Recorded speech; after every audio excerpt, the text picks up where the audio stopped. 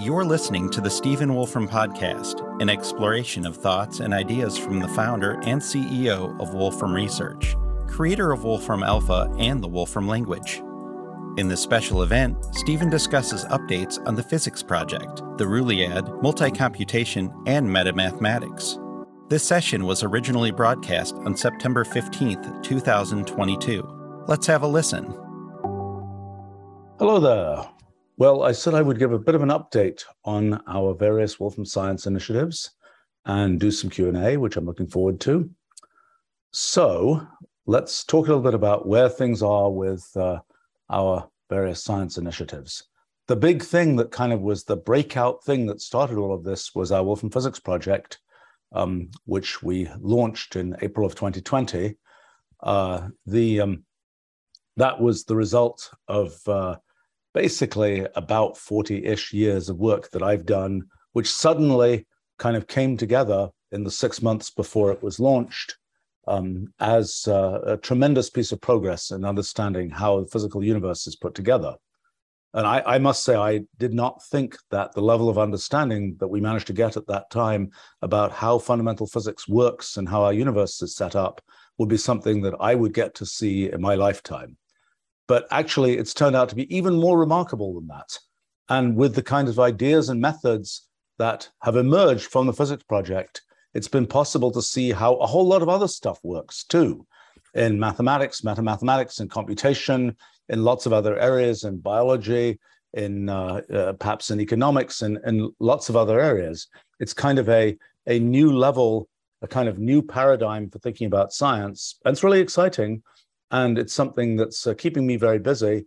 And it's something where sort of things are evolving every day, every week, every month. New things are happening.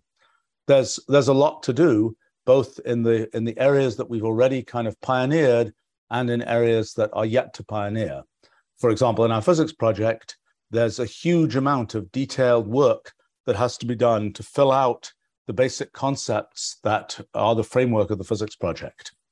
You know, it's an interesting thing because, in a sense, the starting point of our physics project is the realization that, for example, space is not continuous. It's not something where space is not just something where you put things wherever you feel like in space. Space is made of something. Space has a structure. Space is made of some giant hypergraph of atoms of space. And that idea that sort of space is made of something, that the universe is not just a thing where space exists and you put things in it, but that space itself has a structure, and that structure sort of is the fundamental structure of the universe. That idea is, in a sense, a foundational idea of our physics project. And there's an interesting resonance that I've recently been realizing, because I've been recently studying, maybe I'll talk a little bit more about this later. I've recently been studying the second law of thermodynamics, the law of entropy increase, which is something that I actually got interested in 50 years ago. And I kind of started studying it at that time when I was 12 years old or something. I think finally now I am sort of coming to closure on that project as a result of things that we've learned from our physics project.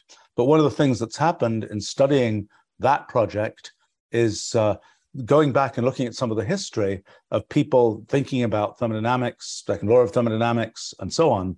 And about 150 years ago, people were very confused about whether material substances were made of atoms or were continuous. So something like water, people thought it was a continuous fluid that flowed and there wasn't anything discrete. There were no atoms that it was made of. And that was something until really the end of the 1800s, people thought that it was likely that everything was made of continuous stuff. And there have been people talking about atoms in the 1600s. There have been people talking about atoms in antiquity, but that isn't what's actually going on. And I was kind of charmed to realize that some of the arguments that people gave about why things like water are not made of atoms in the late 1800s are bizarrely similar to the arguments that people might have given today for why things like space are not made of discrete stuff.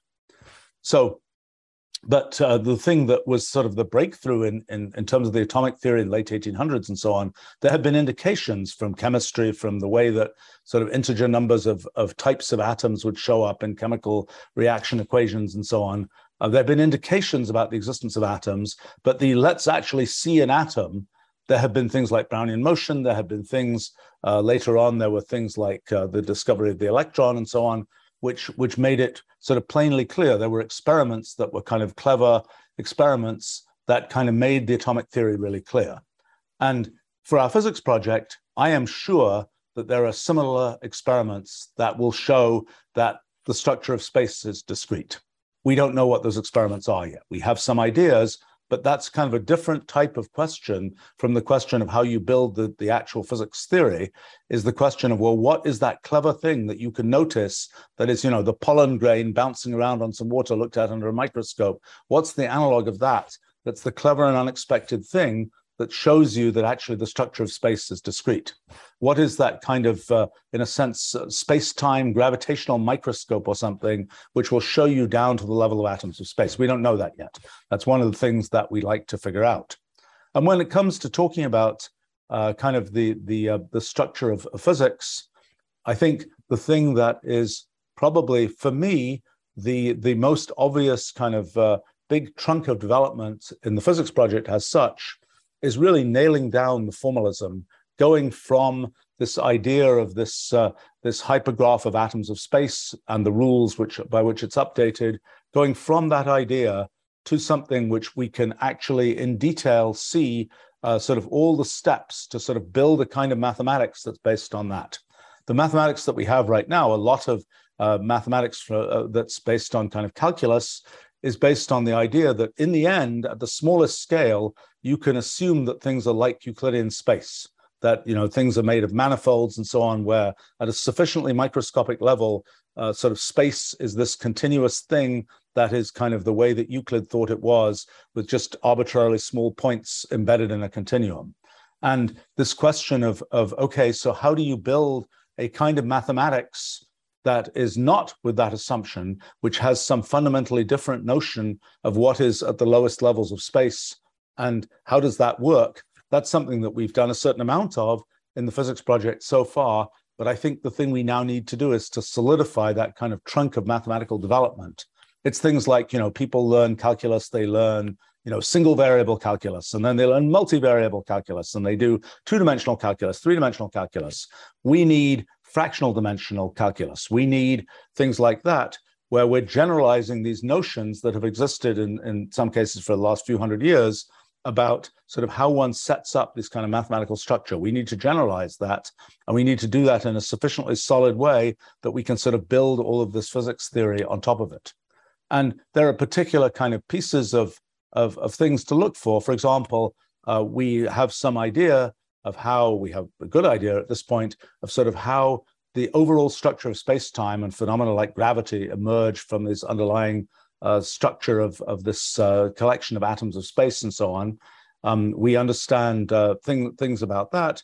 We'd like to understand things like how particles, like electrons and so on, how those work. We have a pretty good idea how they work. They're kind of like vortices in a fluid. They're these kind of topologically stable structures that exist on top of this kind of bubbling sort of sea of transformations that get made in this hypergraph that represents the structure of space. They're sort of the robust things, just like a vortex in a fluid is sort of a robust piece of motion that sits on top of all of that detailed, microscopic, somewhat random motion of molecules that's happening at the lowest levels in the fluid. We need to understand, how do we find particles like electrons and quarks and so on. And my guess is that when we start finding those things, we start understanding how to get those things out of these models, that will be a very strong argument for kind of the necessity of the underlying structure that exists in our physics project.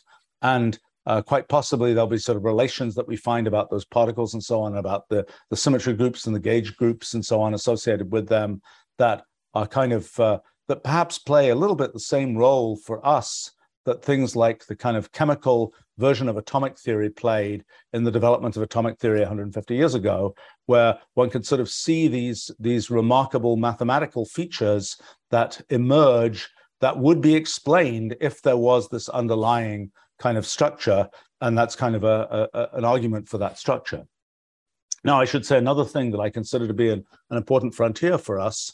We have some sort of early indications of being able to use our models of the discrete structure of space-time as a practical way to do computations of gravitation theory kinds of things and black hole mergers and all those kinds of things. We want to really strengthen that and really be able to use our models as a practical way to do kind of actual calculations in general relativity, except they're really calculations in our models that happen to be the same as the calculations you would do in general relativity if you first sort of took the limit of going to the sort of continuum representation of general relativity. So another big area for us in the physics project is quantum mechanics, which is kind of a necessary feature of physics in the models that we have, because we have this set of underlying rules that are being applied to this hypergraph. And the whole point is that these rules get to be applied in a whole collection of different ways, producing this whole sort of collection of different threads of history that can exist in the universe. So the idea is, and this is sort of a core idea of quantum mechanics, there isn't just one history for the universe. There's this kind of whole collection of possible histories for the universe. One of the things that was something that we noticed early in the physics project is the importance of the fact that there's both branching of paths of history and merging of paths of history. That creates this multi-way graph of sort of that is the network of paths of history. And then the important thing that we realized is this notion of branchial space, the space of kind of quantum branches, that when you slice across this multi-way graph at a particular time, you have all these different possible threads of history, and they have these relations to each other because different threads of history might have common ancestors soon beforehand, and that relates those threads of history.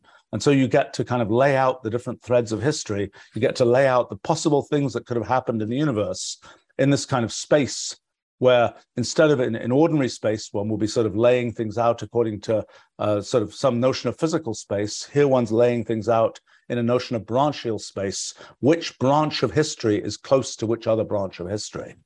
And then the thing we've realized is that the sort of the story of quantum mechanics is a story of how we, as observers of this, perceive this kind of complicated branching, merging multi-way graph. But the important thing is that we are embedded within this multi-way graph ourselves. Our minds, our brains are performing the same kind of branching, merging kind of thing that's happening to the rest of the universe because we are part of the universe. And so in a sense, the story of quantum mechanics becomes this kind of hard to understand story of how does a branching brain perceive a branching universe? And we're gradually homing in on exactly how that works and what that all means. We can see already in the actual formalism of quantum mechanics that we can very nicely reproduce kind of the sort of quantum information, quantum computing kinds of things. Very directly, we can take sort of quantum circuits, compile them into multi-way graphs, do all kinds of interesting optimizations there, get results back as quantum circuits and so on. We can see this sort of correspondence between the traditional formulation of quantum mechanics and the formulation that we have of quantum mechanics in terms of multi-way graphs. We have sort of an underlying machine code of quantum mechanics from which existing quantum mechanics emerges. One of the features of our version of quantum mechanics is in ordinary quantum mechanics, the measurement, the act of measuring things is just sort of an atomic act. It's something that it's just like, and then you measure things. In our sort of model of quantum mechanics, you're going underneath that. You're being able to see the structure of what's going on inside there. And you realize that to have a good idea of what's going on inside there, you need a model for the observer, a model for us. There have to be certain features of the observer that you capture in order to be able to say just what kinds of measurements can get made or do get made. And so just to give a sort of sketch of what that's like, one of the things to realize is that in a sense, well, let's zoom out a little bit about sort of the bigger picture of what we've realized about kind of how physics arises the way it arises.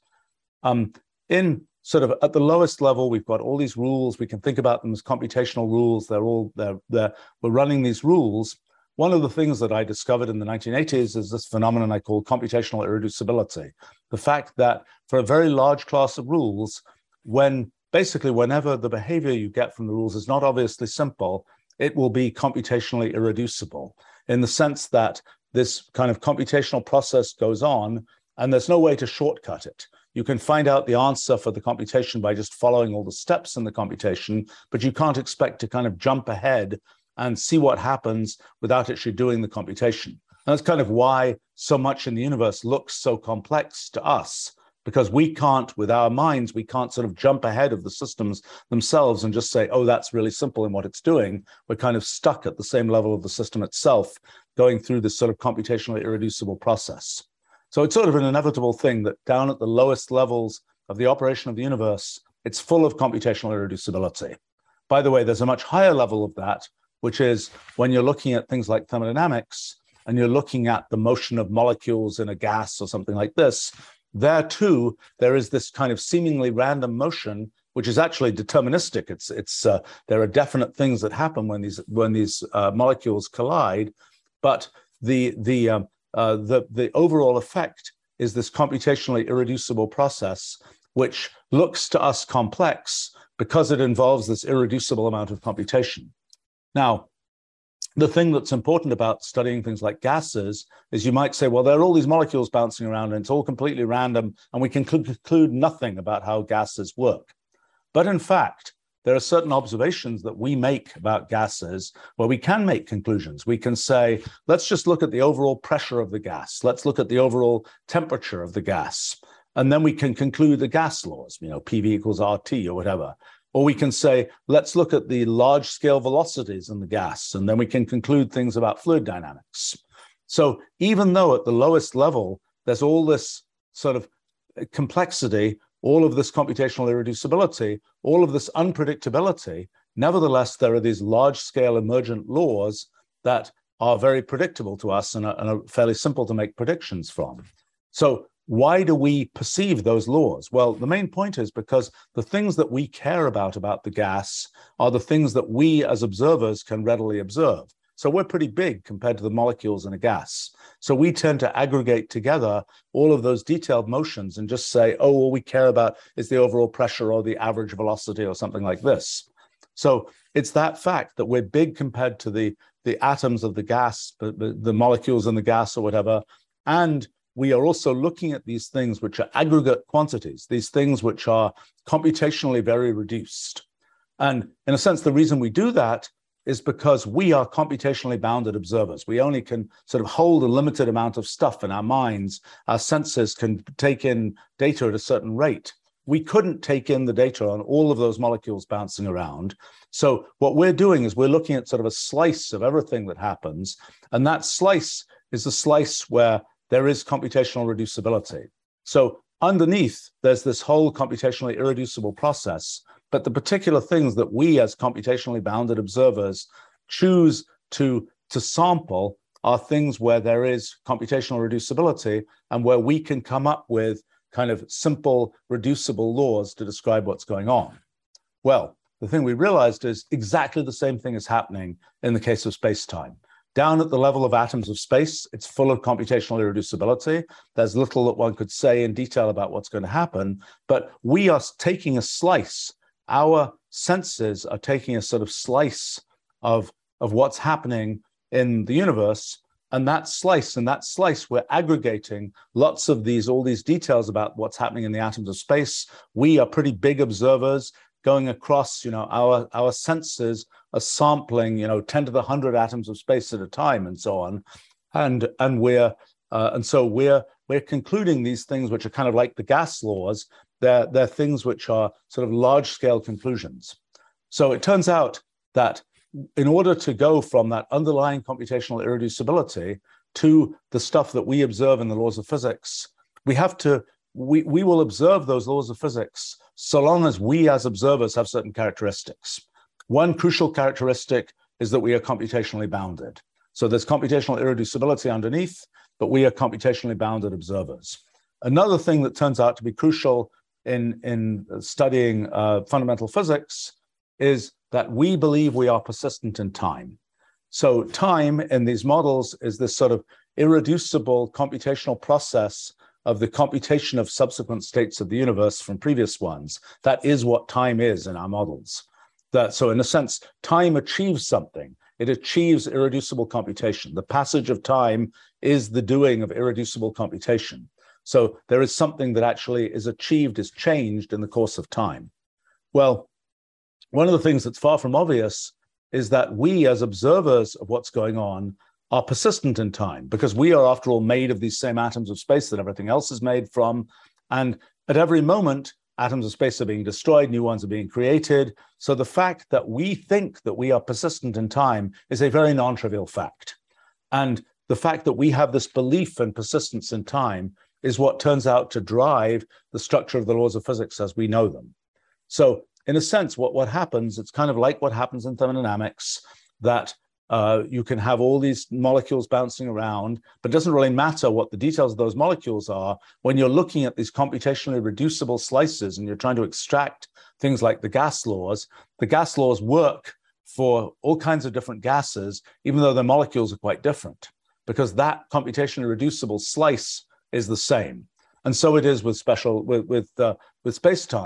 that once you have observers who are computationally bounded and believe they are persistent in time, it necessarily drives the emergence of general relativity, the emergence of theory of gravity, of special relativity, of all the various features of sort of the structure of space-time that we currently know from physics. So in a sense, that's a feature of us as observers.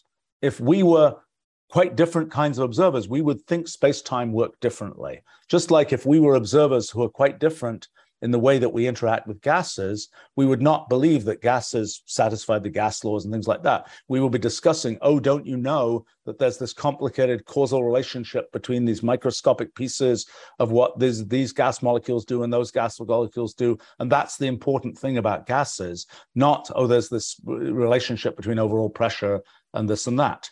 And it's the same thing that has consequences in the case of space-time. So, for example, you can ask a question like, is it possible to go faster than light in our universe? Well, that becomes a question about sort of how you can sort of pick your way through things happening down at the level of atoms of space. Because kind of like in a gas, for example, there are molecules bouncing around. They go, a millionth of a meter or something, and typically before they hit another gas molecule. And if you are trying to ride from one side of the room, the gas molecules themselves might be going at the speed of sound, roughly, and you're trying to ride from one side of a room to another on a gas molecule. If you could pick the exact right molecule at every collision, you could go at pretty much the speed of sound. But to us as observers, we can't do that because we're stuck dealing with things at a much more aggregated level. And so it's a similar kind of thing with the question of whether you can go faster than light in space-time. It's the same kind of thing. And perhaps when you say, can we go faster than light? The answer is maybe no, because we, as observers like us, are great big things with all of our features of computational boundedness and persistence in time and so on. We can't stuff ourselves through those microscopic details, which are sort of threads that can go in effect faster than light. If we were prepared to sort of atomize ourselves down to that level, we're no longer us. And so it's sort of a different question. But in any case, I was talking a little bit about also quantum mechanics here. One of the things that we can now really understand is that sort of quantum mechanics is the story of all these different threads of history that are all entangled. And we take, when we sample the world at a particular time, we're taking this slice in branchial space, and we can talk about motion in branchial space, analogous to motion in physical space. And it turns out that just as there's sort of a force of gravity that deflects objects in physical space, so energy, which is the source of gravity, energy, momentum, mass is the source of gravity in physical space. So those same attributes are a source of a thing that curves trajectories in branchial space.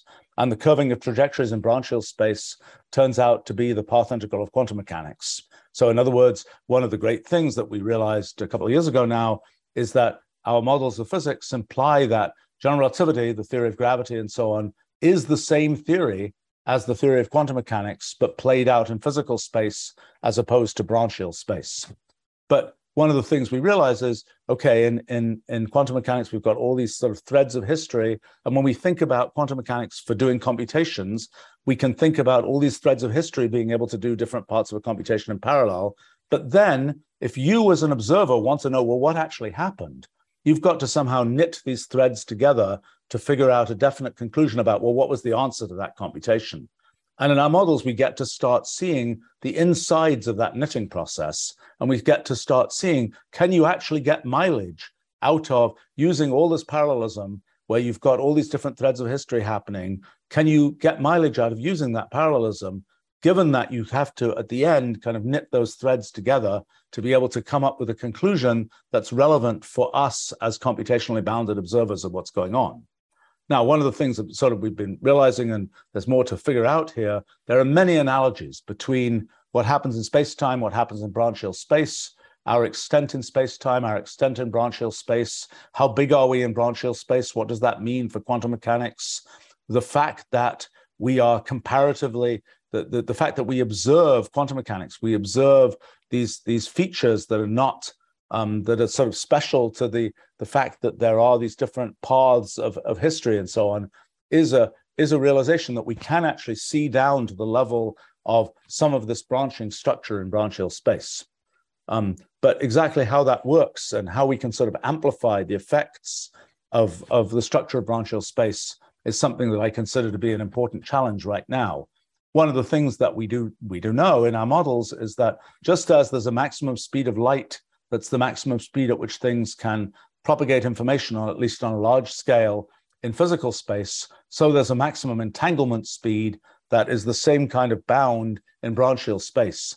And I have this sneaking suspicion that there is a way to observe the maximum entanglement speed in some quantum many-body systems, maybe things related to almost quantum chemistry kinds of things, that there's a way to observe that maximum entanglement speed. There may also be a way to observe it in critical black holes and things like this, but it's a lot easier to do a chemistry experiment than it is to do an experiment with black holes, potentially. So, there are possibilities there. Those we don't really know how those will work out. It's also important to kind of get more intuition about kind of what is going on in branchial space. We have a pretty good intuitive sense of how things work in physical space. In branchial space, we don't really know, what are black holes like in branchial space? What are things like sort of crystalline structure and so on in branchial space? What kind of thing is that like? We're starting to get some indications of that, but that I consider to be an important frontier.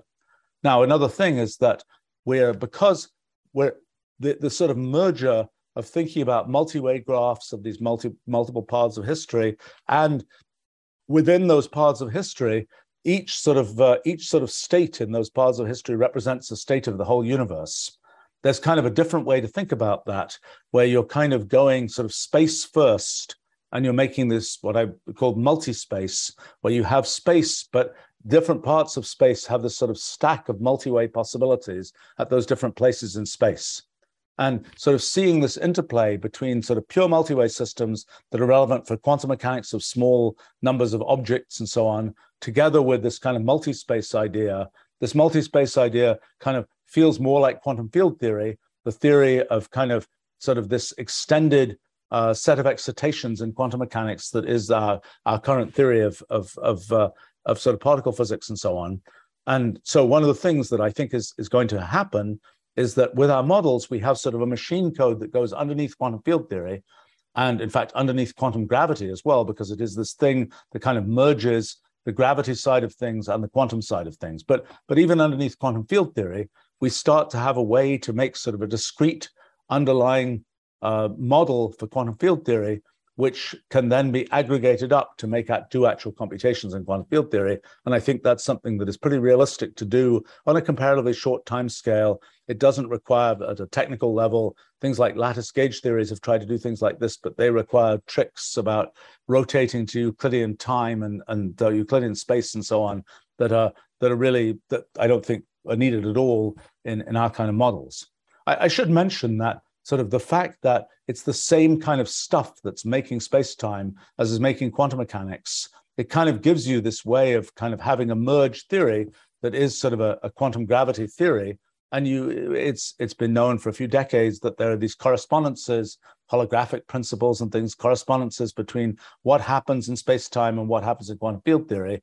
I think that is basically a realization of the correspondence between what's happening in our models in the sort of full multi-way causal graph that is a combination of spatial degrees of freedom and branchial degrees of freedom. That's the fact that there is one such graph and different projections of it correspond to the space-time part of things and the quantum part of things. That's kind of the origin of those principles that people have seen in with other approaches to mathematical physics. I should say also in terms of the physics project that another big thing is the sort of plugging together of the things we're doing with other approaches to mathematical physics, and there's been progressive progress on that, whether it's spin networks or causal sets or to some extent string theory, seeing how those kinds of models are various kinds of limits of our models, how we sort of can provide this sort of low-level framework machine code which has as its limits these various other approaches to mathematical physics. So in any case, that's a very brief summary of some things going on in our physics project, but let me go beyond the physics project, because one of the things about the physics project is sort of, for me, one of the big philosophical mysteries of the physics project was, let's say we actually find a fundamental theory of physics. We got this rule and we run the rule and we say, run this rule and you'll get our whole universe. Then the thing that I was sort of imagining for years is the bizarre mystery of that moment. Because it's like, why did we get this rule? Why wasn't it another rule? Why wasn't it one of the infinite number of possible rules? Why this particular one? And what I realized a few years ago now, is that actually the way to think about it is this: just like in the origin of quantum mechanics, we're talking about applying a rule in all possible ways. So we get all these different branches of history. Well, why not apply all possible rules in all possible ways? What do you get then? Well, the thing you get then is this thing that we call the Ruliad. The Ruliad is the entangled limit of all possible computations. You can construct it in many different ways. The resulting object will always be the same, but you can kind of describe it. You can coordinatize it in different ways. You can talk about it in terms of Turing machines. You can say, think about all possible Turing machines with all possible initial conditions running in all possible ways for an infinite time. That's one way to generate the Ruliad. But the Ruliad is this story of sort of the entangled limit of all possible physicses, all possible rules for the universe, all running together. And in a sense, the key idea here is this idea of multicomputation. We have this idea of computation. We have the idea that you have a state of a system, you apply a rule, you get another state of a system, you get this kind of thread of time, and that thread of time is an irreducible thread. And that's the consequence of computational irreducibility, that it's kind of a thread that really means something. You can't jump ahead in that thread. You have to follow the whole thread, but it's just one thread. But now we've got the Ruliad and we've got multi-computation. And here we're imagining all these different possible threads. But the thing that's really important is this isn't just a big bundle of independent threads. These threads are continually merging. They're branching, they're merging. Why are they merging? They're merging because, for example, let's say you're dealing with Turing machines. Two different Turing machines can end up evolving to the same state. And so there's, at that point, it's just, well, there's only one state there. We've got these two threads of history, but they merge to one state. Now, one of the things that sort of been realizing particularly very recently is the following thing. Maybe in some sort of outside of everything view, there is no merging. It's just a giant tree. And every possible update is happening, and there's this huge tree of all possibilities of what can happen. But we are observers embedded within that huge branching thing. We're branching too. As soon as we have the belief that we have a coherent view of what's going on, as soon as we imagine that we are, for example, persistent in time and have a coherent view of the world, we have to conflate many of those branches. Those branches are all within us as they are within the universe. But in a sense, that final equivalence of states, for example, in some sense, in some sort of outside the universe view of things, there is no merging of states. All of that merging is a consequence of the fact that we are observers embedded within the system, made of the same stuff that that system is made of. And we have, by our very belief that we are coherent, we are necessarily imagining that those states are merged. And for our description of the world, those states should be considered merged. So in other words, what we're seeing here is the Ruliad is this thing that kind of starts off with this branching in all possible ways. Then we say, we are going to sample the Ruliad. our experience of everything is based on sampling the Ruliad from within the Ruliad. And as we start to sample the Ruliad, and as we start to imagine ourselves as observers like us, who are computationally bounded, believe we're persistent in time, and so on, that forces certain things to be true about the way that we sample the Ruliad. And so one of the things we realize is that sampling the Ruliad through time, with this persistence in time idea, that ends up necessarily giving us certain features of the laws of physics. It gives us the core laws of physics. That as soon as we make the assumption that we are observers like that, sampling the Ruliad itself is this, somewhat ironically, truly unruly place, full of computational irreducibility, worse than just ordinary computational irreducibility, where a single thread of computation, we can't jump ahead. There's also multi-computational irreducibility, where even looking across multiple threads, you can't tell what's going on. You can't reduce that. You can't. So there's this very complicated underlying structure, but we, as a certain kind of observer of the Ruliad, are sampling it in such a way, just like the gas laws and thermodynamics and so on, we're taking a reducible slice through all of this, a slice that we can actually make predictions about and understand. And that's our laws of nature. It is not self-evident. In some sense, nature underneath doesn't have laws. Nature is following all possible laws. But what's happening is that by the nature of us as observers, we are sort of imputing to nature certain kinds of regularities. That's what any observer like us, with those basic characteristics of being observers that are like us, will necessarily conclude these things about the structure of physics. And it's kind of exciting that, in a sense, there's so little that you have to assume in order to get kind of these underlying laws of physics, that they are derivable. It is very non-trivial that these laws of physics are derivable. I mean, people thought, it's an interesting feature of the history of physics, the three great theories of 20th century physics, general relativity, quantum mechanics, and statistical mechanics, thermodynamics, those are the three great theories of 20th century physics. People believed that thermodynamics, things like the second law, are in some sense derivable, that by just knowing the mathematics of molecules bouncing around, it would be possible to derive the second law. Actually, it turns out that the second law, its derivation effectively requires observers like us. It requires computationally bounded observers and so on, something I've been recently trying to work through more of the details of. I had figured out much of this in the 1990s, and even 1980s, actually, but to sort of trying to tie it up now. But in any case, the thing that one realizes is people thought that for 100 years or more, that the second law of thermodynamics might be derivable. They never thought general relativity would be derivable. They never thought quantum mechanics would be derivable.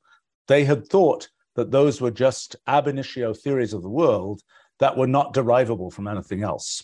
Turns out all three of those theories are derivable from the Ruliad and from the characteristics of us as observers of the Ruliad. So I think that's kind of an exciting thing, that that one could sort of imagine that just by the sort of the necessary structure of the Ruliad, together with our characteristics as observers, we can derive the core laws of physics. And they have to be that way for observers like us. Were there to be observers very different from us, very distant from us in Rulial space with very different views of the universe, so to speak, then it could be the case that the laws of physics that alien observer imputes to the universe are completely different. Of course, there is then the challenge of us communicating with that kind of alien observer to even be able to compare notes about what is this thing you're talking about the universe. I might say, by the way, that in terms of sort of challenges and interesting features of what's going on, this whole idea of Rulial space, the idea that there is the Ruliad that represents all possible computations. There's this kind of Rulial space where you can imagine, in a sense, different ways to do computation to get to a particular place. We kind of know from the idea of universal computation, and more so from my principle of computational equivalence, that in the end, all these different kinds of coordinatizations of computation will ultimately be equivalent. But there's this question about sort of how you sample this Ruliad, how you sample the space of possible computations, and different samplings are sort of different views of the world. And those those different views of the world correspond to sort of the way that different minds are interpreting the universe in a sense. And even within, between human minds, we can think of ourselves, different people might be in physically different places, but they also are in different places in Rulial space. Their minds are constructed differently. They have a different way of taking their sort of sensory data about the world and deciding what that means, so to speak, and imputing rules about the universe and so on.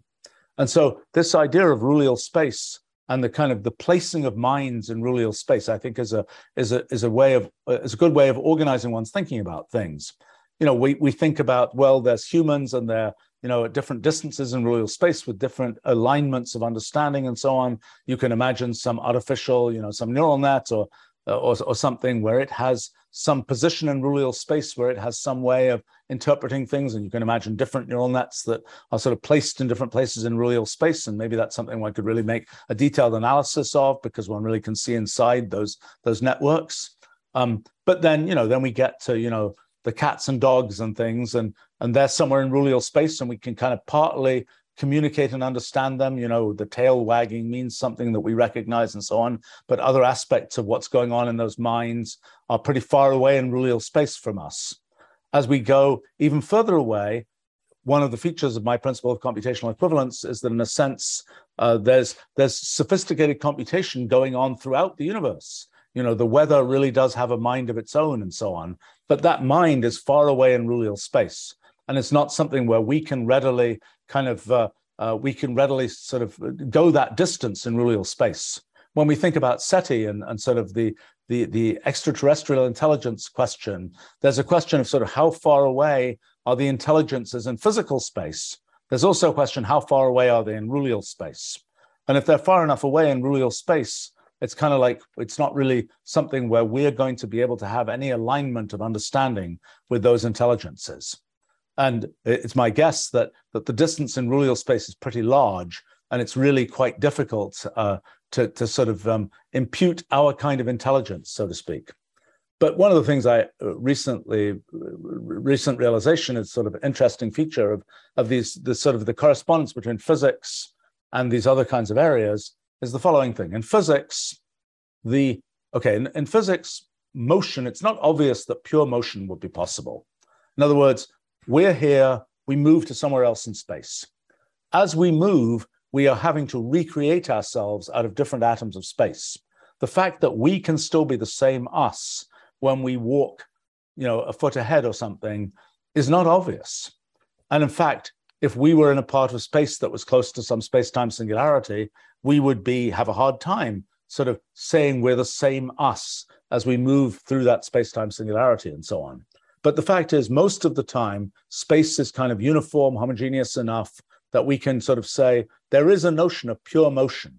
It is possible to take a thing and sort of have it move without change, or at least without change that an observer like us notices. There is change. It's made of different atoms of space. But to an observer like us, with our sort of computationally reduced view of things, we don't distinguish the atoms of space, the new atoms of space from the old atoms of space. They look like the same. So it just looks like the thing moved. And we can say it just moved rather than it was recreated in a different place. So there's a question. So what it means, for example, a particle like an electron, its big deal is that it gets to be a thing that moves without change. It has pure motion. And maybe the electron, as it moves, it's made of different atoms of space underneath. And it's a very different electron, really, when it's moved to a different place. But from the point of view of us as observers, it seems like it's the same electron. I think there's a very close correspondence between things like black holes and things like electrons. One feature of black holes is that from outside the black hole, you don't get to see anything about what's going on inside. It always just looks like this sort of perfect thing that has only certain attributes that you can tell that don't tell you anything about that, crushed star and the civilization that lived on the planet around the crushed star that was inside the black hole. You don't get to notice any of that from outside the event horizon of the black hole. Well, I wouldn't be surprised if the same thing is true of electrons. To us, all electrons just look the same. All the different electrons in the world are distinguished only by their momentum and energy and spin direction and things like that. There's only a small number of features, but it could very well be that inside every electron, there's a whole world unto itself that is, made of lots of atoms of space and has all kinds of things going on, but all the electrons look the same from the outside. But in any case, the main point here is that electrons, particles have this feature that they are sort of subjects of pure motion. They can move without change as far as the observer is concerned. So an interesting question, which I don't think I know the answer to yet, is what's the analogous thing in branchial space? What are the particles of branchial space? Not quite sure we know that yet. Then we can ask, what are the particles of Rulial space? What are those things that propagate without change in Rulial space? And what I think is true is something deeply abstract, that the things that propagate without change in Rulial space are concepts.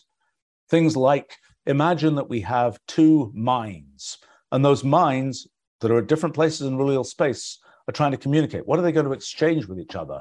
The detailed configuration of those minds, the detailed kind of atoms of existence in those minds will be completely different. They're not, and there won't be a correspondence between them. But there is something that is robust that can be exchanged. That something that can be exchanged is some kind of robust notion of a concept. And that thing, I think, is kind of the analog of a particle in Rulial space. So it's kind of interesting to see these correspondences between sort of thinking about physical things and thinking about these things that are kind of generalizations of physics in the Ruliad. In a sense, physics is one particular sampling of the Ruliad. The physical observer is an observer that's very time-oriented. The physical observer thinks about sort of progression through time of experience. That's the typical way in which a physical observer samples the Ruliad. A physical observer is this kind of thick bundle of threads in the Ruliad that are sort of going through time in the Ruliad and aggregating together lots of different raw underlying computations going on in the Ruliad. Sort of interesting to see in traditional computation, computer science, what is often thinking about a single thread in the Ruliad, a single computation that's going through there. We, as observers of physical world, are actually much thicker than that. We are sampling big swaths of kind of the Ruliad that are not just the individual thread of a single computation specified by a single program. So that's I think, sort of a little bit the analogy between us as physical observers and the computational observer of your average piece of Wolfram language code or something like this. Well, so another question would be, so this is kind of the Ruliad as this sort of necessary thing that is constructed out of all possible computations. There's only one of it, because it's all possible computations. You could describe those computations in different ways, Turing machines, register machines, cellular automata, any kind of model of computation you want, hypergraph rewriting, whatever it is. In the end, they're all equivalent and they're all the same Ruliad. Now, of course, you could go outside the Ruliad. There is a hyper-Ruliad. There's a whole hierarchy of hyper-Ruliads. And a hyper-Ruliad is something you can get to by doing something that is beyond what the rules of computation allow one to do. So, Turing machines can compute certain kinds of things, but if you ask a question like, will this Turing machine ever halt even after an infinite time? That's not something in general that a Turing machine can answer. That's because of computational irreducibility. There's this question of what will happen after an infinite time. There's no way to reduce that infinite question to something finite. But you can imagine, just as a matter of imagination, having an oracle for a Turing machine which just says, okay, I know the answer is X, Y, Z. So the hyper-Ruliad is a Ruliad in which the computations that are going on involve those jumps, those oracle lookups that go beyond the computations that could be done by any computational system that we think might exist in our universe, like Turing machines and things like this. So the hyper-Ruliad is a conceptual object. The hierarchy of all possible hyper-Ruliads is a conceptual object that we can imagine, we can talk about, but one of the single sort of contingent fact, I think, about our world is that we live in the Ruliad and not in the hyper-Ruliad. In other words, that we can ask ourselves, if we imagine our place in the universe, we happen to live in this particular galaxy at this particular time in history. And that's not something that we have a theory for why we do that. It is merely that is a fact that we do that. And so similarly, I think it's just a fact that we live in the Ruliad and not in a hyper-Ruliad. Now, in fact, there's a whole hierarchy here, because from within the Ruliad, we cannot communicate with the hyper-Ruliad. The hyper-Ruliad, and to the hyper-Ruliad, the Ruliad looks like essentially a black hole. And even within the Ruliad, within our sort of physical universe, we have black holes that are these things that are sort of lumps of that we don't get to see inside those. And for example, in physics, a black hole, well, at least the simplest kind of black hole, is one where essentially time has stopped, where if we're thinking about these rewrites happening to our hypergraph, inside the black hole, there just isn't another rewrite to do. So time stops. And that's kind of what's happened inside that sort of sub-Ruliad kind of thing. So in this hierarchy, we could imagine things at different levels in the hierarchy, but the only level of the hierarchy that it's because we're here, we get to play in this level of the hierarchy, and that's our reality, so to speak. Well, okay, so the Ruliad, this necessary thing that in a sense there's no question about whether it exists. It must exist. It is just a matter of the definition of terms that the Ruliad is what it is. Then the question is, it is much less obvious that we exist. The fact that we exist, there is a contingent fact needed that we are in the Ruliad. Once you know that, then the sort of the rest of existence follows from that. Well, so one of the things that then happens is to ask, well, what else is in the Ruliad? What other samplings of the Ruliad are there? I mentioned the current computer science sampling of the Ruliad of one thread at a time. Another sampling is mathematics. Mathematics is a different way. The mathematical observer is a different kind of observer of the Ruliad. I mentioned that the physical observer is very time-oriented. The mathematical observer is much more kind of space-oriented. And in a sense, what's happening, so how is there even a correspondence between mathematics and something like the Ruliad? Well, the answer is, and I just wrote a lot about this, that one can kind of view, let's ask the sort of the meta-modeling question of what really is underneath mathematics. What is mathematics made of? It's a question that people really asked quite a bit at the end of the 1800s, and that kind of led to mathematical logic and so on, this way of sort of the axiomatic specification of mathematics that led to things like combinators, that led in the end, in my own work, led to kind of the whole symbolic transformation rules construction of Wolfram language, which has been sort of the goal of Wolfram language is to provide this kind of computational language, which is sort of a computational notation for describing the world, but it's a notation for describing the world that is a bridge between the way the world actually is and what we humans care about. It's a language that we humans can understand, and it's constructed to be one that is sort of accessible to humans and applicable to the world, so to speak. So in any case, that sort of branch of sort of the imagination of what mathematics was made of is what in the end led to, for example, the structure of Wolfram language and so on, and the whole set of ideas around transformations of symbolic expressions and so on. But in the other thing that one can do is start saying, well, okay, what really is mathematics made of?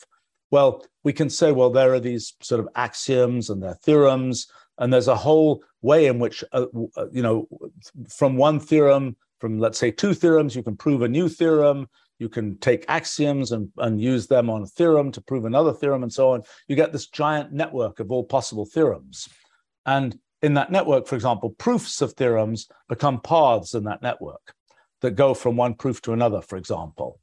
And so this idea of this sort of network of all possible theorems, that's the story that is just like the story of the Ruliad and just like the story of space. It's a story of this construction of sort of things based on rules constructed in all possible ways. And the question then is, we can ask sort of, what is the mathematics of all possible mathematics? And right now, we're even in the way that we usually model mathematics, we're talking about axiom systems and, P NAND Q equals whatever. We've already got things like variables and operators and so on. We can actually go below that. We can say, what's the sort of computational underpinnings of that? How do we build up to that from something even lower level. And what we realize is that what we start from are essentially atoms of existence. There's sort of an underlying structure, which is this collection of atoms of existence. Those are kind of the data structure of the Ruliad, is atoms of existence. We've been calling them EMES, E-M-E-S. And in the case where we interpret the Ruliad in terms of physics, those atoms of existence, those EMES, are interpreted as atoms of space. But those atoms of existence can be something different, this sort of subaxiomatic layer of mathematics. It's kind of as if and we can see this explicitly if we use something like combinators as this kind of subaxiomatic layer, we can see this combination of combinators. We can interpret that as meaning true and that as meaning and so on. We can build up from sort of the low-level machine code, we can build up to the axiomatic level of mathematics and then beyond. But so we kind of have this view of mathematics as this giant ocean of theorems proving theorems and so on that emerges from this kind of subaxiomatic level. One of the things that's then a question is, okay, what does the human mathematical observer observe in all of this? Because that very low level is, the microscopic sort of updates of an automated theorem proving system, sort of proving pieces of mathematics. And in fact, as a human thinking about mathematics, you tend to think about things at the level of, we've got things like the Pythagorean theorem. We've got sort of big notions that we can then work in terms of. So this is very much analogous to what happens in the physical universe and with space. We can think about things, we can say, well, underneath, there are these atoms of space and there's all this computational irreducibility, all this stuff going on. But we, operating in the universe as observers like us, can just think about things in terms of motion, in terms of continuum space, approximations to a continuum space, in terms of all these kinds of things. We have a high-level view of space. We're not dragged down to the level of atoms of space. Well, in mathematics, the same thing happens. Mathematicians have a high-level view of the structure that is kind of the ultimate metamathematical space.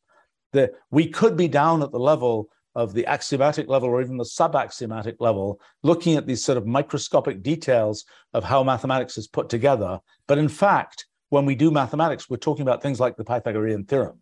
Now, even if you go from the Pythagorean theorem down to the current sort of axiomatic level of things like set theory, the Pythagorean theorem might be on the order of, I think, 7,000, on the order of maybe in a typical sort of proof-assistant formalized mathematics system might be maybe made up from 7,000 sort of sub-theorems. And if you really unroll it all the way in terms of axioms, it's on the order of 10 to the 30th underlying axioms of set theory that you need to sort of build up the full Pythagorean theorem.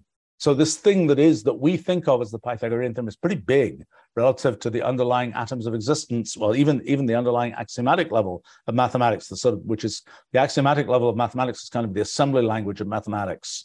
The machine code of mathematics is something subaxiomatic, even below that.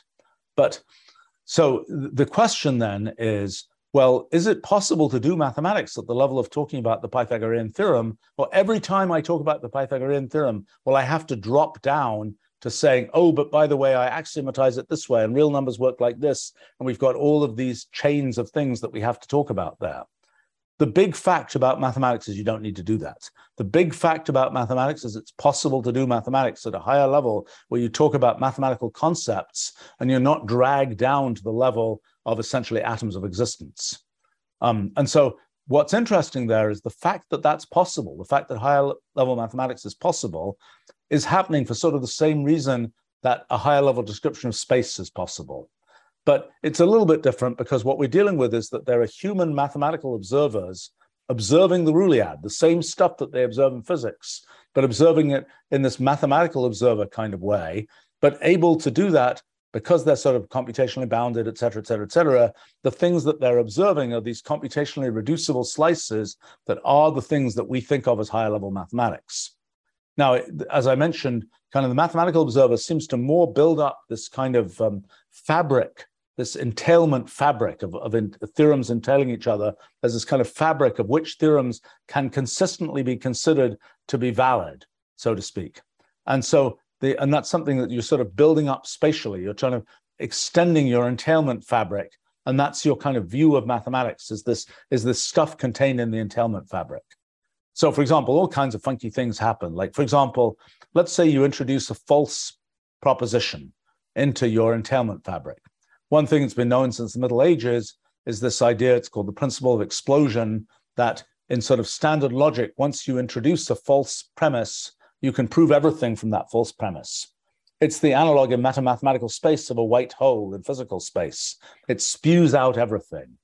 And so as soon as you introduce that kind of Ruliad virus, so to speak, into your, or metamathematical virus into your system, it's going to take over everything. It's going to prevent you from having a coherent entailment fabric that you can build up. And that's kind of how you have notions of truth and falsity in those kinds of settings. It's actually, the notion of falsity is very similar to the notion of destructive interference in physics, where what seems to be happening when you have those, the two-slit experiment, the photon can go through one of the two slits. And what's happening is those two photons are winding up, those two possible paths are winding up in different places in branchial space. And as an observer in branchial space, you have a bounded extent in branchial space. And so those, in order to reach out to both ways the photon could have gone, you have to be very, very extended in branchial space, which kind of fuzzes out everything else. But basically you can't maintain coherence as an observer in branchial space. And so that's sort of why you have to conclude, well, the photon actually didn't go that way. I didn't notice it went that way. Therefore, it's sort of destructive interference. So in any case, well, let's see, the things that, I talked a little bit here about metamathematics. There's a very interesting thing, as far as I'm concerned, is empirical metamathematics. I started off looking at Euclid, I've looked at some other systems now where you can kind of look at the structure of theorems in metamathematical space. And what theorems, just like we talked about branchial space and this sort of how these different branches of history emerge, so similarly it's sort of how these theorems emerge, what's the common ancestry of theorems, how do the theorems lay out in metamathematical space. But you can do empirical metamathematics. You can ask, what is the structure of metamathematical space? What is the geography of metamathematical space? Where are the places that people have picked out to put settlements in mathematical space, to actually have named theorems, named theories of mathematics, and so on? And you start realizing that things like dualities between different kinds of mathematics are features of kind of motion in mathematical space, are features of kind of homogeneity of mathematical space, being able to transfer from this one place that's described this way in terms of algebra, let's say, to this other place described in some piece of number theory or geometry, whatever else. That's sort of a different place in Ruliad space, a different place in mathematical space. But the fact that there is sort of pure motion between these, the fact you can transfer from one to another, that's sort of the cause of these kind of dualities in mathematics. These things are a little bit captured by things like category theory. I think the thing that category theory tends to do is it's an attempt to have a theory which does not admit the full sort of computational irreducibility of what's going on. It's an attempt to carve out a piece, a sort of computationally reducible piece of what's happening. And the big thing in category theory is this idea, you have morphisms, F goes to G, goes to H, whatever. But you believe in sort of this compositionality idea that if F goes to G goes to H, then there's also a morphism that goes directly from F to H. And in the world of computational irreducibility, that's simply not true. And it will not be the case that that the morphism that goes from F to H is sort of on the same level as the ones that go from F to G, G to H, because it has fundamentally more computational work to do than those lower level morphisms. But if you assume that isn't the case, if you assume that's not happening, if you kind of assume a certain degree of computational reducibility, then many other things follow. And that's sort of how category theory is providing a kind of higher level description of what's going on and a sort of a meta level description of some aspects of mathematics.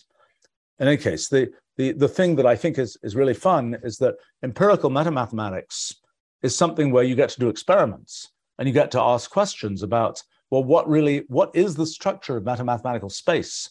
And, we know these geographic waypoints in mathematical space. Those are a good place to start looking in terms of understanding space in general. And it's just like, if we're trying to understand the structure of space-time, well, we get to see some stars out there and we get to look at the characteristics of stars and the motion of stars. And that's kind of our sampling of how space-time works, and we have to infer from the motion of stars what the structure of space-time is. And so similarly, we have to infer from the sort of human settlements in mathematical space what the ultimate structure of mathematical space is. And so one of the things I'm sort of curious about is whether we will find evidence of features of our physics project first in empirical metamathematics before we find it in astrophysics, for example.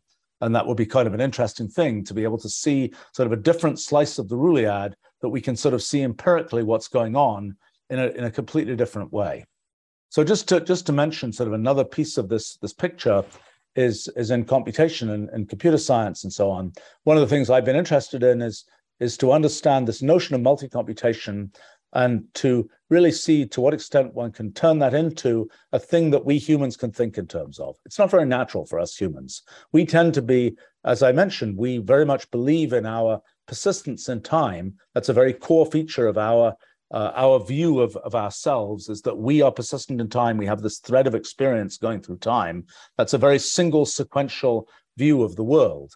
It's not very immediately compatible with this multi-computational view of all these different threads and so on. But so the question is, can we do what I've tried to do for the last 40 years or so with Wolfram language, which is, can we, in Wolfram language, we're trying to capture in our language this bridge to what humans can think about, that part of the computational world that we humans care about and can think about, and a language for us to think about those things. And so I'm then interested in to what extent can we do the same kind of thing for multicomputation and have sort of a language, a human understandable way to think about multicomputation. Why would we care? Well, here's a big reason. You know, I think that multicomputation is kind of the fourth great modeling paradigm for science. You know, the way I view it is, you know, back in antiquity, people had this kind of very structural view of the way one would think about science. And the big question was, what are things made of? Are things made of atoms? Are things made of this? Are things made of that? Many fields of science are still in that structural phase. A lot of biomedical science, for example, is still in the what are things made of type phase. And that's the kind of reasoning that's going on there. Then sort of the big sort of jump forward for science in the 1600s was this idea of let's use mathematics to describe the natural world. And that has the feature that there's kind of among other things, there's a notion of time in there, but it's time as a parameter in equations. So it's really time as something that is just a knob you can turn, and you get these conclusions about what happens. And that's sort of the place where there's powerful science that's all about computational reusability. It's all about you can just turn the knob of time to wherever you want. Okay, then we get to the 1980s, when something I was deeply involved in is kind of this computational paradigm for thinking about science, where we just say, you're given the rules. You're not told there's going to be a solution to the equation or something. You're just told, here are the rules, you can run them. And that gives you this notion of time as this kind of linear thread and this idea of computational irreducibility and so on. That's kind of the linear notion of time, but irreducible time. And that's kind of the thing, the kind of modeling paradigm that emerged. And that's given us all of the sort of computational modeling idea, this notion that really is a very, very transformative thing, I think, for science, this idea that one will model things in the world in terms of programs rather than in terms of equations, rather than in terms of saying just what they're made of, but in terms of programs that are runnable, so to speak. And that's been a big idea in the last couple of decades that's emerged across sort of all possible areas of science. Well, the new idea is this multi-computational idea. Instead of single threads of computation, we're dealing with all of these branching, merging threads of computation. That means we no longer have this notion of time, that's this sort of linear notion of time that we have in the case of sort of the third paradigm of science. In this kind of fourth paradigm for science, the multi-computational paradigm, even this idea that there is a definite thread of time and we can just sample it at different moments, that's no longer there. There's this complicated mass of different sort of threads of time. And the only way we get to tell what's going on is to say, we are going to be an observer and we are going to sample this system in a particular way. And so the observer becomes very critical in this multi-computational view of things.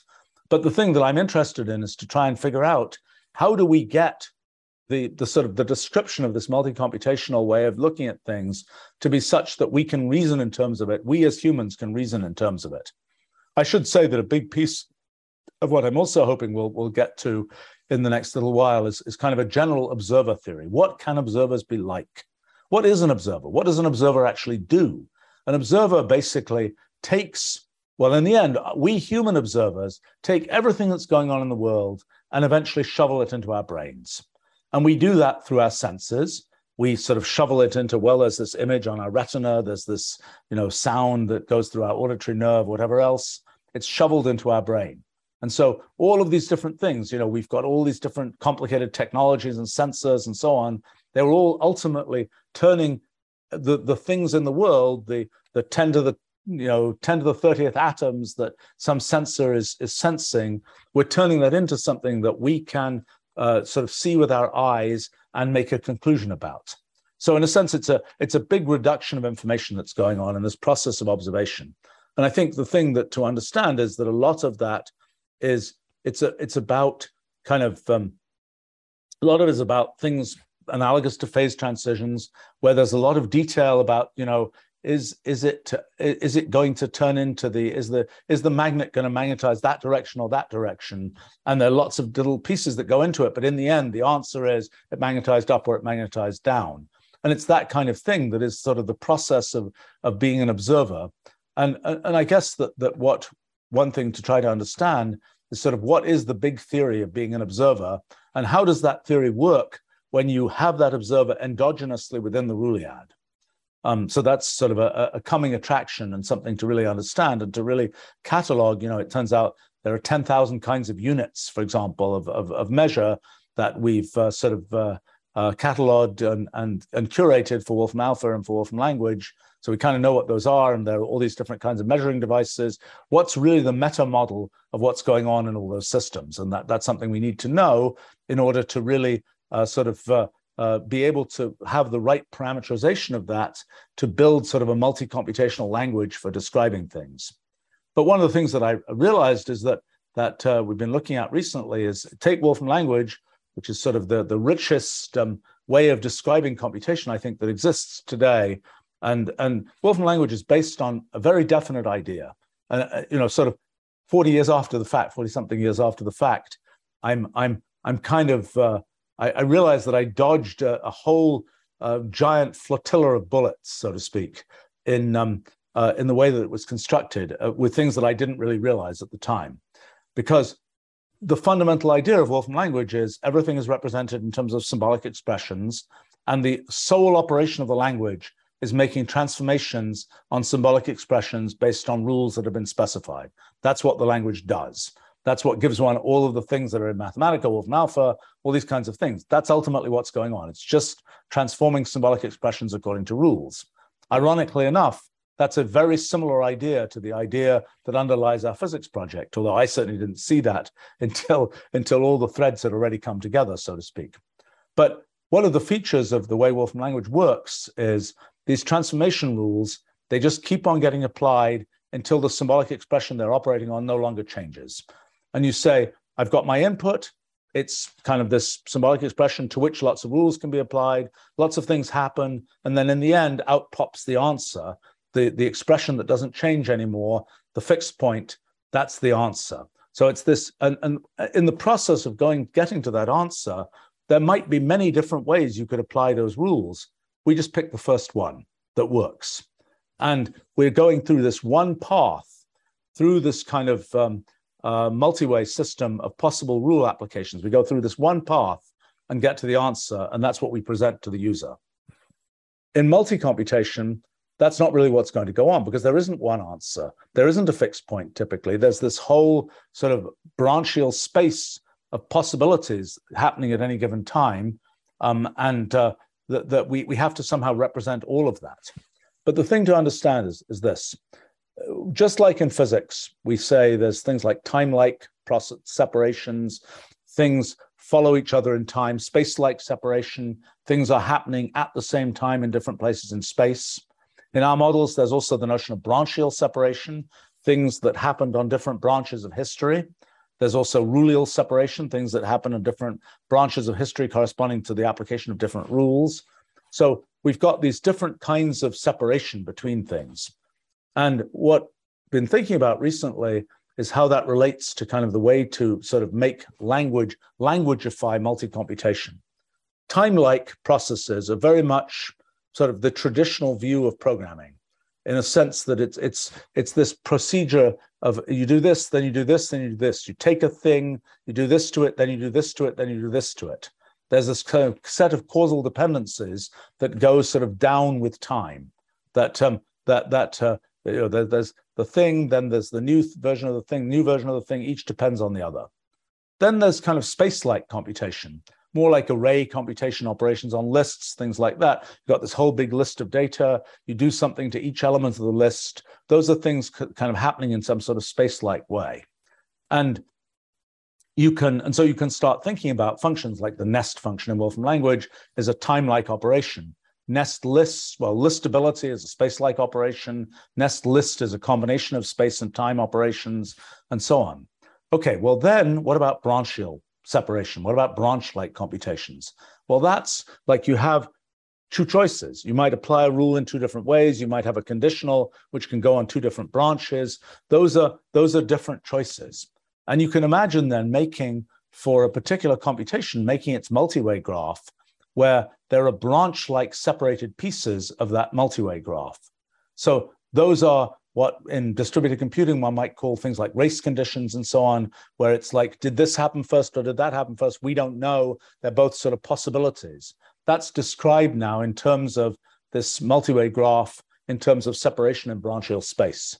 And so this is kind of a way of thinking about kind of the organization of distributed computing and so on in terms of possibilities in branchial space. And what you realize is that just like there are reference frames in space-time, there are reference frames in branch time and so on, there are these different ways to think about what's going on in the computation, these different kinds of different slices that one can take depending on sort of which parts of where in branchial space one is living. Well, there are a lot of ideas around this, and sort of the challenge is to make a thing that can actually connect to humans, because it could be that it's just, sorry, but we just don't do it. We humans just don't get multicomputation, maybe. But let me make another comment. The story, in a sense, of progress in technology and science is a story of gradual expansion in Rulial space. It used to be the case that we had a certain description of the world that was in terms of certain kinds of concepts and so on. That is a particular place in Rulial space.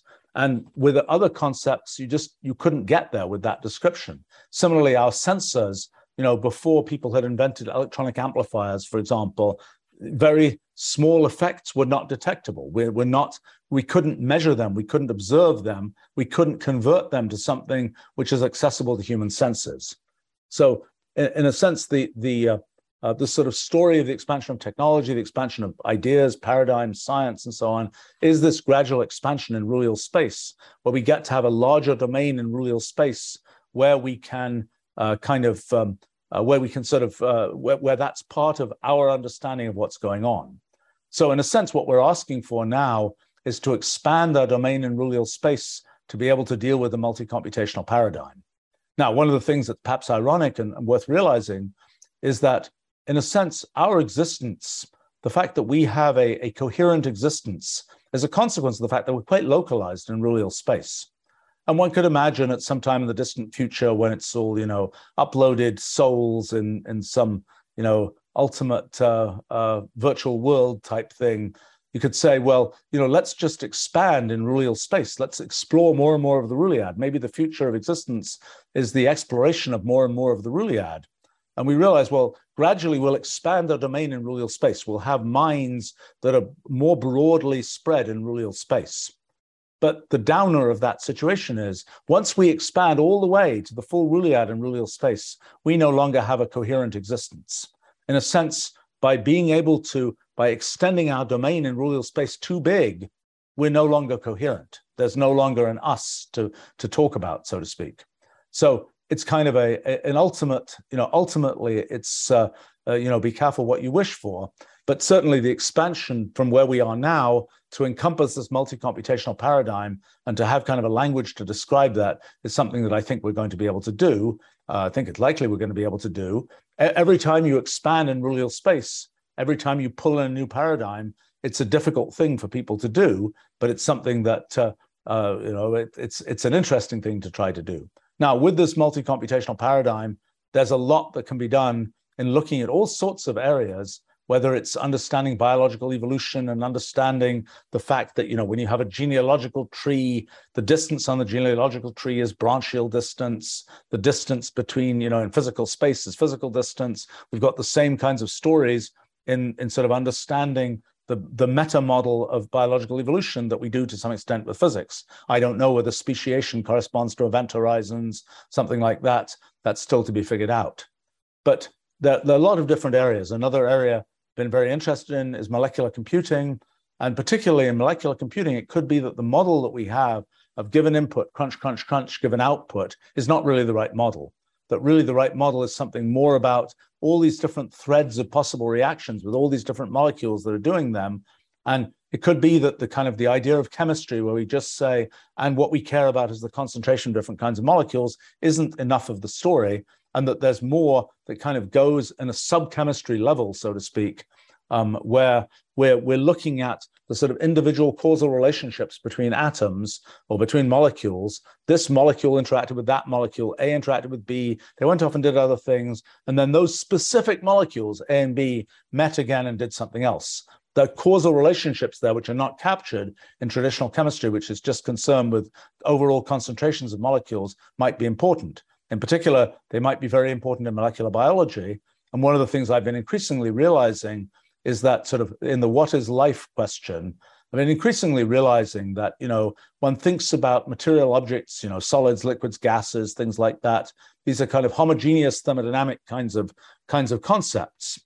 But what's happening in life, it's like a machine. It's kind of the machine phase of matter, where all those little all those little cytoskeletal elements and so on, all those enzymes, all those sort of chains of molecules and so on, they're all carefully orchestrating what happens in a living system in a way that's very different from the way that things tend to happen in your average solid liquid gas.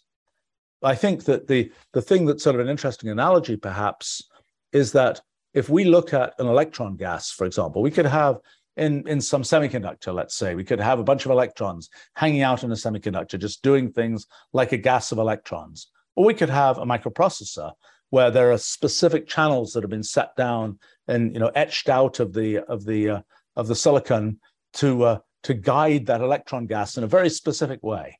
And the thermodynamics of a microprocessor is not the thermodynamics of the generic electron gas. It's a very different thermodynamics. It's something where I don't think we have kind of a global theory of it at this point. It's just the particulars of a microprocessor. Well, I think it's the same kind of thing with life, that there is, you can say a little bit from at a generic level, but at some level, it depends on all the details of all those little fibers and all those little sort of chains of molecules and so on, specific molecules, not just concentrations of molecules, but specific. This molecule was embedded in this membrane and opened this pore, which lets this specific molecule through. We don't tend to think at that level because there's an awful lot of molecules in us. And we say, oh my gosh, we can't think at that level. We have to think at some more aggregated level. But I think it may very well be that the molecular biology observer cares about some of those molecular details. If it was the case that for doing physics, we had to understand things at the level of atoms of space, for doing mathematics, we had to understand things at a subaxiomatic level, we wouldn't be able to do those higher level things. In molecular biology, for example, we imagine that there is a higher level theory. We're not quite sure what all aspects of it are. And there may be sort of big pieces of sort of the organization of molecular biology, just like we're in genetics, kind of the realization that digital information was being stored in DNA was sort of the crucial organizing principle that led to modern genetics and so on. So also there may be a sort of crucial organizing principle that's something more about multi-computation that allows one to understand sort of molecular biology at a larger scale. But this is a question for lots of different fields. For economics also, what is the correct meta model for an economic system? Is it this network of transactions? What is the economic observer like? It could be that, yes, there is a predictable economics about some weird quantity that's one where we say, well, that's nice. And yes, you can predict that, but unfortunately, that isn't what we as humans observing economic systems care about. It's something where sort of there is an understandable thing, but it's just not at the level that it's not a slice of things that happens to be what we humans care about. But in any case, the things that we're sort of trying to pursue are sort of understanding this multi-computational paradigm, applying it and seeing, sort of trying to nail down that paradigm, clean up the paradigm, languageify the paradigm, so to speak, and then to see how that paradigm described in those ways can be applied in all these different fields. And I think it looks to be an extremely productive set of things that are possible there. And well, in any case, those are some of the things that are sort of in motion right now. And I'm probably forgetting some huge projects that we're planning to do. I will say that one of the things that's happened is there's sort of both the problem of what is the science and the intellectual content of what has to be done, and how should this be done? How should it be organized in the world with people and all those kinds of things? And so one of the big things we're doing is launching our Wolfram Institute, which I'm happy to say is off to a really good start. And it will be officially launching in another, month and a half or so. That's something where the goal is to really take what we've learned from the 35 years I've been running our company, for example, about sort of how to organize energetic research and development projects, and how to kind of have a managed research type of mechanism, taking that and applying it to basic research to move forward some of the things I've been talking about in an effective way. That's kind of the mission, the objective, the tactics of our institute, and it's something we're both in terms of funding and people working at the institute. That's something we're sort of actively developing right now. And it's going, I would say it's going very well, which is really nice. And we're going to be able to do a lot of great science there. And it's going to be something that sort of a complement to what we do at the company, where we're building essentially tooling and technology, which happens to have enabled this kind of new level of science. Now it's a question of, well, can we take that new level of science and really give it the right environment where it has the possibility of sort of flourishing as much as it can, and that's what we're trying to do with the institute. It's an interesting thing. I realize I have a big box here. This is a big box this is a boxed set of collection of books that represent some part of the last 30 years of my life. And this is sort of a 20th anniversary set that's coming out in a few weeks, I think, of celebrating the 20th anniversary of my book, A New Kind of Science. There's a little book there that is about 20 years of a new kind of science. And it's interesting to reflect on kind of why it needed to be the case that these different steps that I, for example, happen to have gone through in doing science and doing technology all seem to have been necessary ingredients to get to where we are today. I mean, I started off doing particle physics and things when I was a kid, and then ended up doing sort of building my first big computer system in the beginning of the 1980s. And sort of that, knowing particle physics and theoretical physics in general, sort of doing this step of kind of creating a computational system from scratch, my first language from scratch, and understanding those things and seeing how that worked, then coming back and working on simple computational systems in the 1980s. And at that time, very much in the service of understanding sort of complexity in the world, but then realizing that there was something much deeper that came out of just this pure computational paradigm, then going back into working on Wolfram language and so on, and then new kind of science, and then from that to eventually to our physics project. But it's been interesting to see that these sort of succession of layers of doing science, then technology and science and so on, have been sort of a necessary tower that had to be built. And I'm continually amazed that we actually managed to do a bunch of this stuff, because it was very dicey in a sense, because it's kind of like you have to have a certain sequence of things align to make it possible to do these things. But I think the thing that's really amazing right now is that there's an awful lot of stuff that's aligned, and we're in a position to do some really exciting things. And anyway, I'm having a great time doing this stuff. I just loop back to the project I'm doing right now, which is looking at the second law of thermodynamics I can date rather precisely when I really got first interested in that, which is June of 1972. And it was kind of based on this picture on the cover of a book. Oh, I don't have the book here right now. That shows, gas molecules in one side of a box, and they gradually spread to other parts of a box. And one of my first computer simulation programs was an attempt to reproduce that simulation. And I finally now know how to do it. And finally kind of think I really understand what are the things that go into the second law of thermodynamics. And it becomes a story, just like these other things, of the interplay between our computational boundedness as observers and the computational irreducibility of underlying dynamics. And one realizes that the second law of thermodynamics is true up to a point. It's not as true as people have thought it is. It's true up to certain assumptions you make about observers, up to certain features of the underlying system. And it is not one of these things that is sort of tautologically true, as people have sometimes assumed. It's something that is a fact that emerges from certain assumptions about the world. You've been listening to the Stephen Wolfram Podcast. You could read more about the Wolfram Physics Project at wolframphysics.org. For more information on Stephen's publications, live coding streams, and this podcast, visit stephenwolfram.com.